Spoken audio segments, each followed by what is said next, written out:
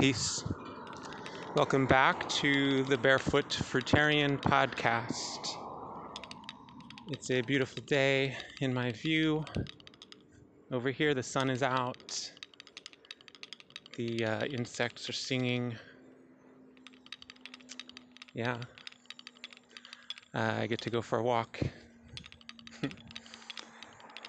I hope you're well also. And anyway, today I have something nice to share. One of the greatest toxins, walls, things that hold us back, and conversely, one of the most freeing things that there is. What is that? Two sides of the coin you might call forgiveness and unforgiveness. Okay, here we go. So, sometimes things happen in life that are beyond our control a lot of the time. That's a separate lecture, though. People do things to us that we are, not so happy about. Maybe we view them as wrongdoings. I think pretty much everyone can probably relate to that. And then maybe some feelings come up in us around this event in the individual that, these feelings come up in us, and we tend to blame the event. It's not really the event. There's something in between the event and the way we're feeling. There's another cause in there, something to do with our thoughts.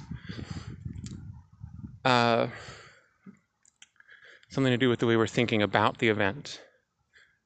Because two people can be cut off. Two people can be in the same situation driving in a car, and someone cuts them off. And one person gets pissed off about it, and the other does not. So therefore, it's not the event that's doing it. It must be something else. Okay? Anyway, so often we go around holding on to these feelings. Say, oh, if this guy cut me off last week, and, I wish I could give him a piece of my mind. And, such and such and did this and that. I got robbed. I'm living under an oppressive government. I'm being forced to, all this stuff. However it is you see things. We're holding on to, a lot of us are holding on to unforgiveness. And that unforgiveness is not really doing much aside from causing the self difficulty. It's a poison that we're producing within ourselves until we can process it and let it go, and that's really important to do.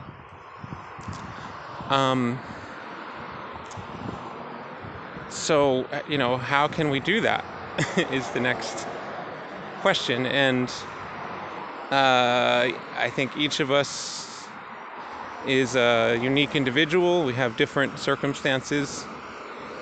But I can say that for me, a big help is sometimes part of what helps is acknowledging that whatever the person did, they most likely thought it was the right thing to do.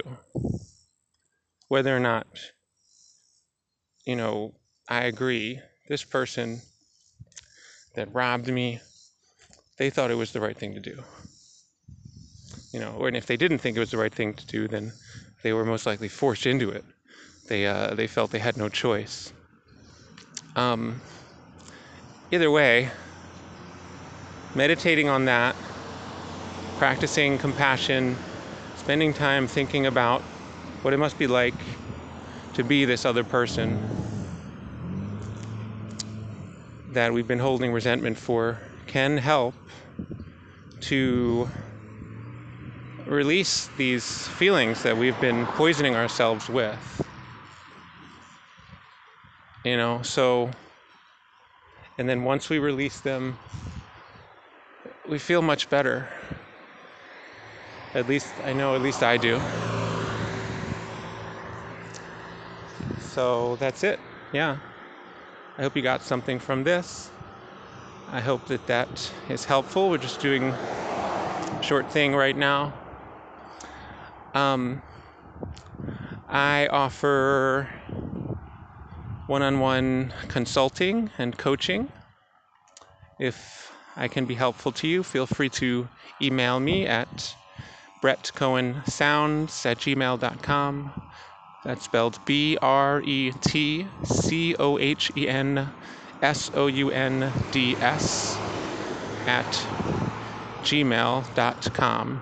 gmail.com.